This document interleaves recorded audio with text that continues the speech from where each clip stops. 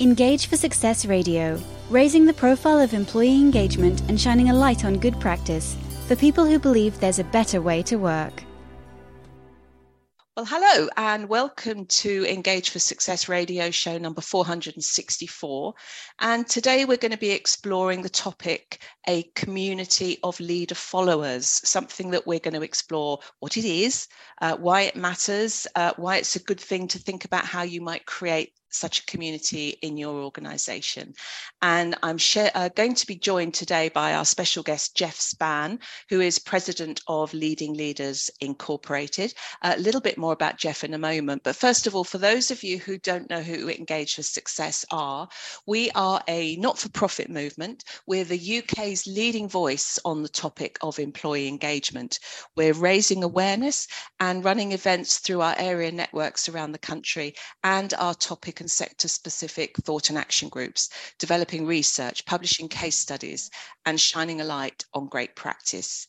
If you visit our website at engageforsuccess.org, you can learn more, you can access all of our available resources free, and you can also sign up for our weekly newsletter to keep yourself up to date with what's going on.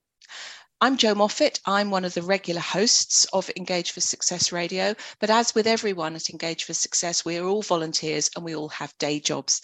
And mine is to be managing director and founder of a specialist creative agency called Woodreed.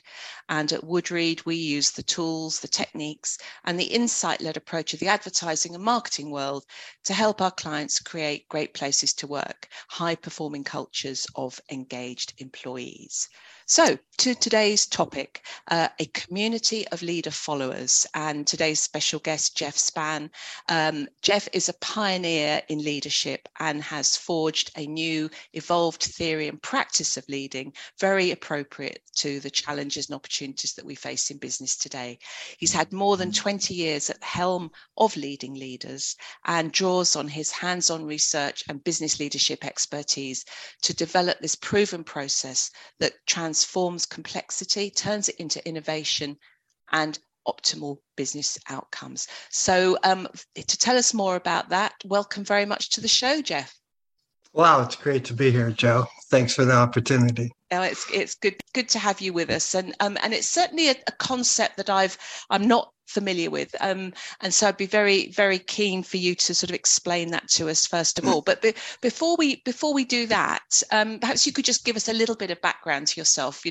20 years obviously running your own business, but prior to, tell us a little bit about your story prior to that. Yeah, sure. Well, I grew up in the foothills of the Appalachian Mountains along the Ohio River. And there was, currently there are 18,000 people that live in Steubenville, Ohio, and the football field holds 10,000 people. Okay. So give you an idea how big football was. And I happened to have an experience there that just marked me for life. We just outperformed ourselves in spectacular fashion. And I was about a couple of years after that, I was like, wow, we really did something beyond what we ever imagined we could do in a game that we won. Uh-huh. And I began to think, hey, that felt good. I want more of that in my life.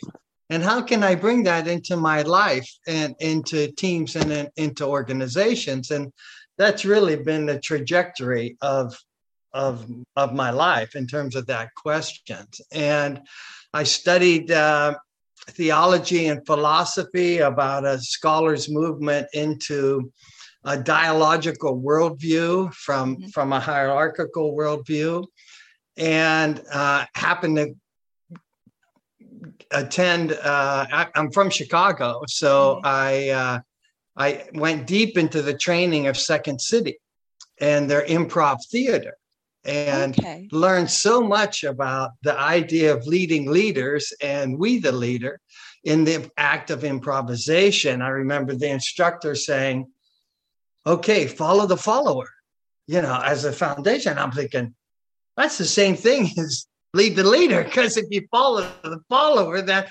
follower is a leader. And And so that was a very life-changing experience, and did some research on the purpose of business, and then began to work with some world-class clients, and really forging this process of We the Leader.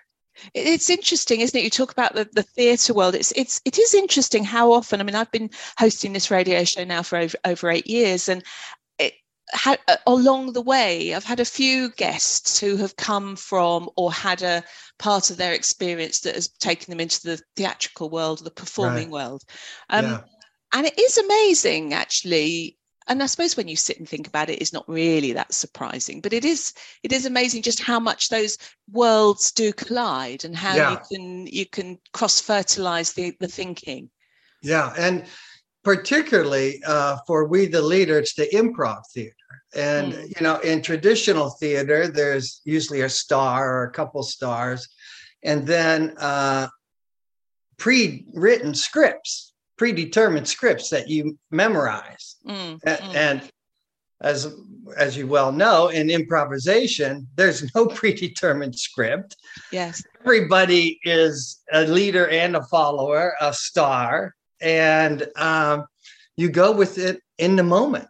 And I found it excruciating when I got into my head, and exhilarating when I just got into the moment and in the moment. And then I realized that was similar to what happened in the athletic field. And so this notion of creating in the moment, I think, is one of the differences between collaborating and co-creating. It's not doing a predetermined work that someone else decided for you. It's creating in the moment what's going to happen. And this also happens in jazz music. I'm not a musician, but Chicago has a thriving free jazz improvisational community. So this is quite a radical thought for people in business, in leadership roles in organizations, where they feel there is this sort of traditional sense that leadership set the tone, set the scene, set the objectives, set the strategy, and then that slowly gets cascaded to the extent that everybody then delivers against that and parcels it up into chunks that they get involved in, and so on. How can you reassure somebody listening to this that this doesn't just end up in anarchy?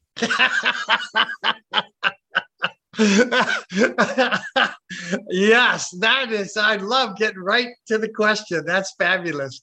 So, that's the challenge, right? You got too many chefs in the kitchen, and that's why it's called a leader-follower model. It's not just everyone's a leader. Everyone is also a follower, and then you show up in the same way. And let's just step back a second and take a look afresh. Well, first I'll just say the shift in summary is that there is hierarchy. But the purpose of hierarchy is not to command and control as much as it is to create conditions for collective flow, for co-creative innovation. So to ease the wonder there, and discovering that it's just crucial in terms of the success of We the Leader, because I apply this works within traditional hierarchies. And so you don't have to chuck the traditional hierarchy out. You possibly make it a little gentler, maybe a little bit less prescriptive, do you? Well, the notion is that, you mentioned the notion of engagement. And so there's the invitation to everyone bring their whole life, their full being to get to the situation. Yeah. And if I'm only relegated to a follower, that's fine. But I don't tend to get to bring my whole self to work. But if I'm fundamentally a leader and a follower, then I'm bringing my full self into work and then following at the same time. And that's where the magic is. How do you lead and follow at the same time? Yeah. So Okay. let me Yeah, just create a framework for the leader followers, please and then do. we can Yeah, expose that. yeah, So let's do that. here's the thinking around it, and that everyone is totally unique. Mm-hmm. Again, our biology, our thinking, our experiences, we're unique human beings, and in that way, only you can lead yourself. Nobody else knows what your deep passions are or what your experiences have been and what it is that you have your unique contribution. And Mm-hmm. so, in that sense, we're all leaders of our own lives. And so that's a fundamental presence within an organization. It's not often recognized that way. Secondly, as leaders of our own lives, and more co-leaders together in doing projects and innovation, when we join an organization that has a common purpose, we are all implicitly or explicitly followers of the common purpose, Mm-hmm. whether you're the CEO or the first person coming in.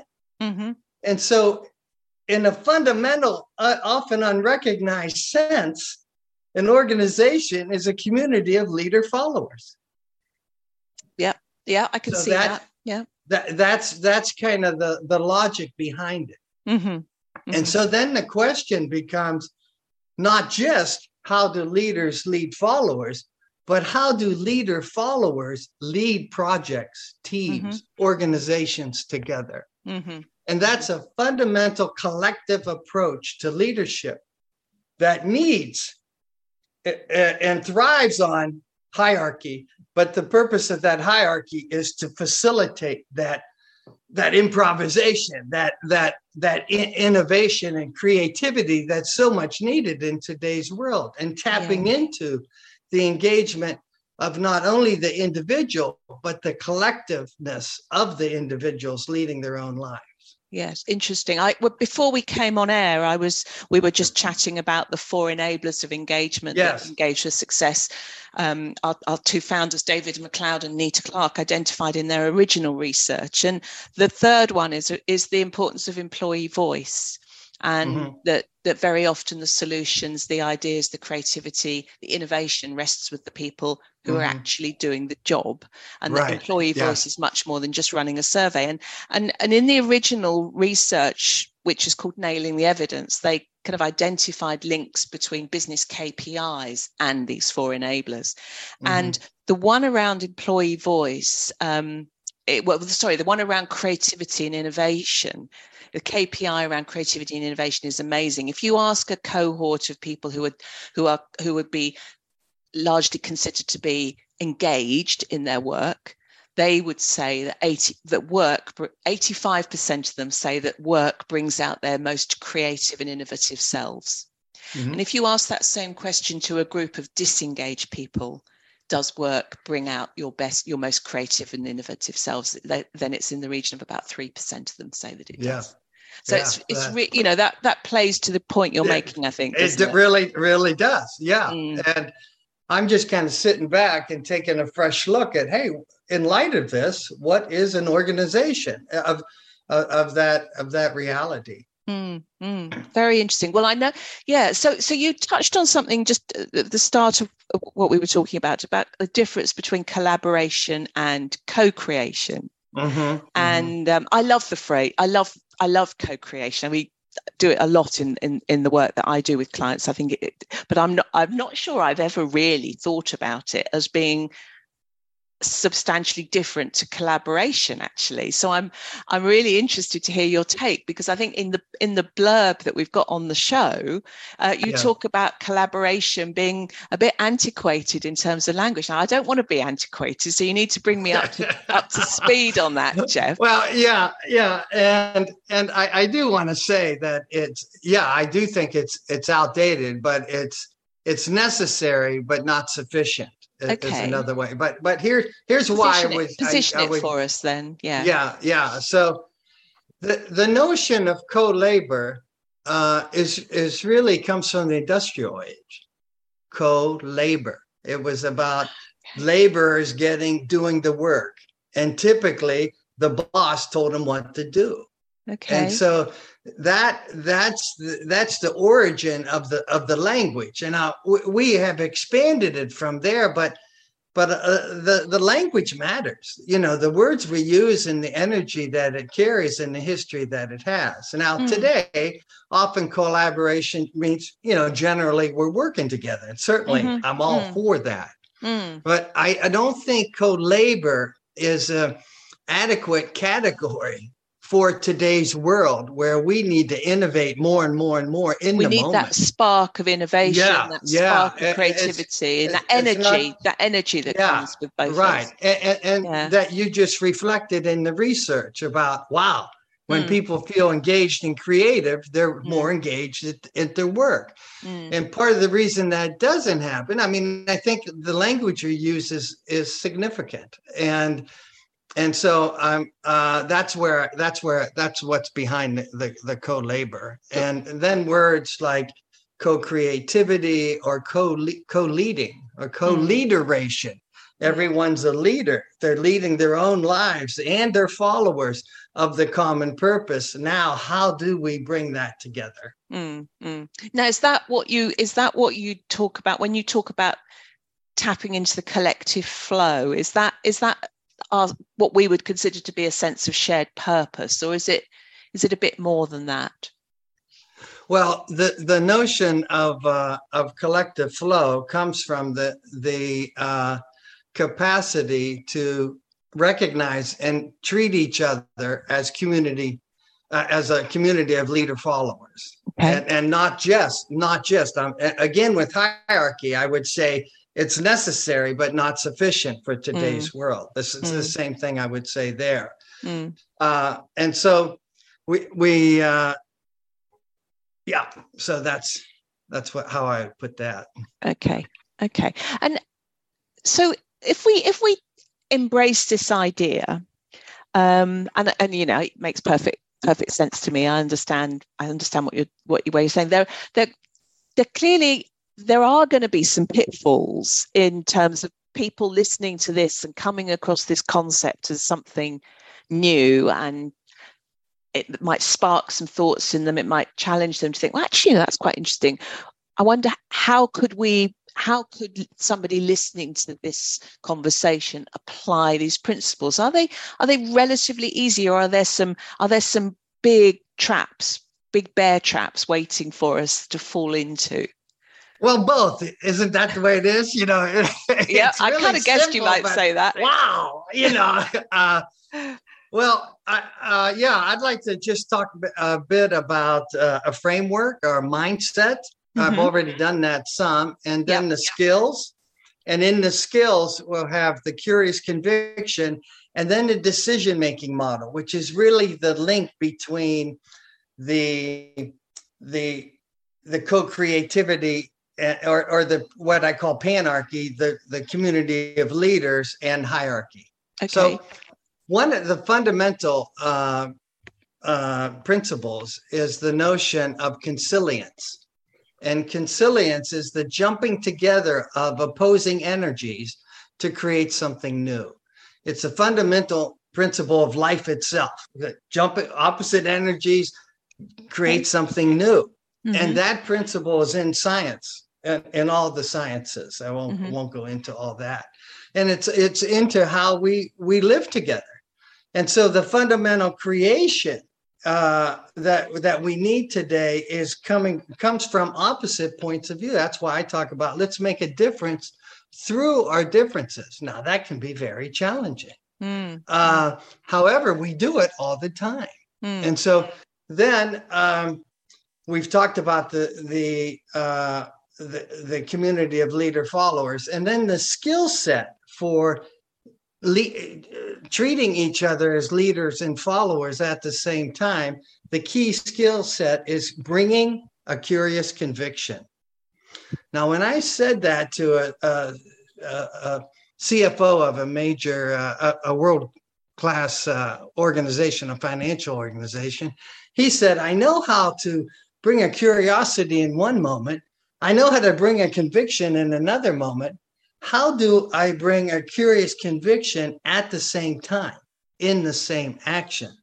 And that's the key. That's the key to experiencing a community, a creative community of leader followers. And there are 3 steps to that. And I was going to say, come on, tell us how to do it. Yeah. Okay. So the 3 steps would be: 1, believe in the creative principle of opposites, or consilience, and act upon it. So that, say, can I interrupt you? I mean, I don't want to stop your flow because it's fascinating, but just to observe, is that why it is actually so powerful to have diverse and inclusive organizations? Exactly. Right. Exactly. Yeah. And to build on that we, the leader, is an organic DEI operating system. It's built upon everyone being different, equal, and vital. Different as a different, unique leader, equal because we're all followers of the common purpose, and vital because we each have a vital piece. Without every piece, the whole doesn't happen. Yeah. No, excellent. Sorry, I interrupted you, but I just wanted to I appreciate that. Sets the stage. Such a thing of the moment that, it makes it really relevant, doesn't it? So it really does. Anyway, your 3 points. Yeah. So the first is, believe in the creative power of opposites rather than trying to win the conversation or to avoid it, or to rather than attack or avoid something different. Yeah. Hey, it might feel nasty, but hey, I can get past that. There's an opportunity to create something here. That mindset is step number 1. The second is to bring your conviction as a piece of the puzzle, as a piece of the project or the research puzzle, or whatever the content might be. They puzzle the team. What might an example of that conviction be? Yeah. What does that conviction look like? I worked with teams where you got sales folks and operation folks, and they just see things differently. Right. Sales folks only see the client. Operations only seeing the bottom line, and that can seem to be in conflict. But actually, with the common purpose, they're both needed. Got you. And if I bring my convictions about the client focused and try to impose them on the operations, we're not going to get anywhere. But if I see, hey, we need operations to actually serve the client, then we're going to start to see things a little bit differently, and something unique is going to appear between those opposites. Got you. Okay. So is that number 2, or is that number 3? Number 2, number 3 is to be constantly curious. Particularly when I'm thinking that's the stupidest thing I ever heard. You seem like a smart person, so help me understand how you got to that. The beautiful thing here, Joe, that I think is beautiful, is that when we bring our piece, when we're really engaged in putting the puzzle together, the problem or the opportunity together, when I bring my piece, then I'm actually curious about what the other pieces are. But if I see my perspective as the whole, I don't have much curiosity. I'm just trying to convince you. Yeah, and overrule you. And everybody has a sense of their own worth and a sense of their own value and what they're bringing to the party. Yes. Yeah. They're a vital piece. Yeah. So they're unique leaders. They're diverse. They're followers of the common purpose. So we're all equal, and they're vital because they have a unique perspective that no one else has, and a set of skills. Yeah. No, that all makes sense. So you've been running your business for 20 odd years now, leading leaders. Did you get to this fully formed 20 years ago, or has this been an evolutionary process along the way? Okay, I want to come back to that. It's a great question. I would like to finish with the skill set of the decision making, Oh yeah, please that's do. the link to the hierarchy, right? Okay. So yeah. I'll just real quick, because that's fine. We've got solve that tension. We've got 4 minutes left. Okay. Yeah. So the deal is that there's a very simple decision making. Decide how you're going to decide, communicate how you're going to decide, and then follow through. And I'll just make it real simple. You can decide with a directive, that plays out here, that the formal leader has the right to make a directive, or a directive with input from everybody else, or hey, we're not going to move on this till we all come to a common understanding, to the collective will. And so that helps leaders in the hierarchy respond to deadlines so that they're able to do that. Now, if all I do is give directives, I'm not going to have the trust and the innovation. But if I have a culture of dialogue where we're engaged in mutual conversations, I'm going to have the trust. And then I let people know this is how the decision needs to be weighed. And that's how the hierarchy helps create the collective flow. Yeah. All right. Yeah. So I just wanted to say. Yeah, no, that makes sense. Yeah, no, absolutely. Okay, so in the time we've got remaining, tell us a little bit about, did this come fully formed, or has it evolved? And if you perhaps as well, you could just finish by just sharing anything around where you've seen this really have an impact on organizational performance. Yeah, right. So wow, has evolved and still is evolving. I mean, the we the leader language I wasn't using 4 years ago. Oh, okay. And so that evolved out of the book. The concepts were the same. And then it's also evolved in terms of a DEI operating system. Yeah. Because my clients were telling me, hey, they saw it. They said, this is an organic DEI operating system because everyone's diverse, equal, and vital. That's how we're treating each other. And so that's how it's evolved. And then the notion of a leader follower community, a community of leader followers came through the book. And the collective flow chart came as I was writing the book. Yeah. And so that's where it is. And then, lovely. There's a number of examples. One team, I did mention about, they had you had a salesperson come into, who's a great salesperson, and then brought in to run the retirement business in a financial company. And he got the help of leading leaders, and ended up, we worked together for years, and then everyone in the company wanted to be a part of that. And there were, I want what they're having. And they created a product that has continued to, impact the whole industry and to lead the industry and to change it in that way. And this guy was invited to other people's retirement, someone else's retirement party after he retired. He not the retiree, but the client, former client, received 2 standing ovations during someone else's retirement. So the guy had an impact.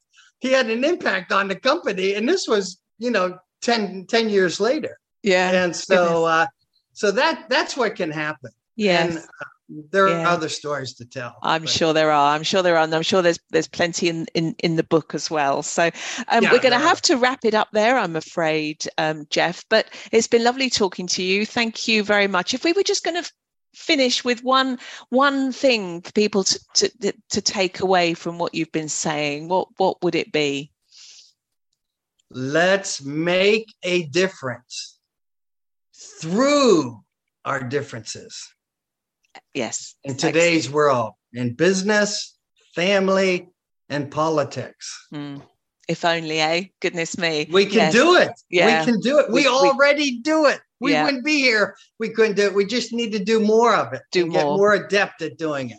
Lovely. Thank you very much. Conviction does that. Yeah. That's great. Lovely way to close. Thank you. And thank you, John. Thank you for listening to Engage for Success Radio. And thank you to this week's special guest, Jeff Spahn, President of Leading Leaders Incorporated. And don't forget, you can download or stream any of the great shows from our archive at any time. Just visit engageforsuccess.org. And if you want to get involved in the movement, you can also get in touch at our website as well. So thank you very much for listening, and goodbye.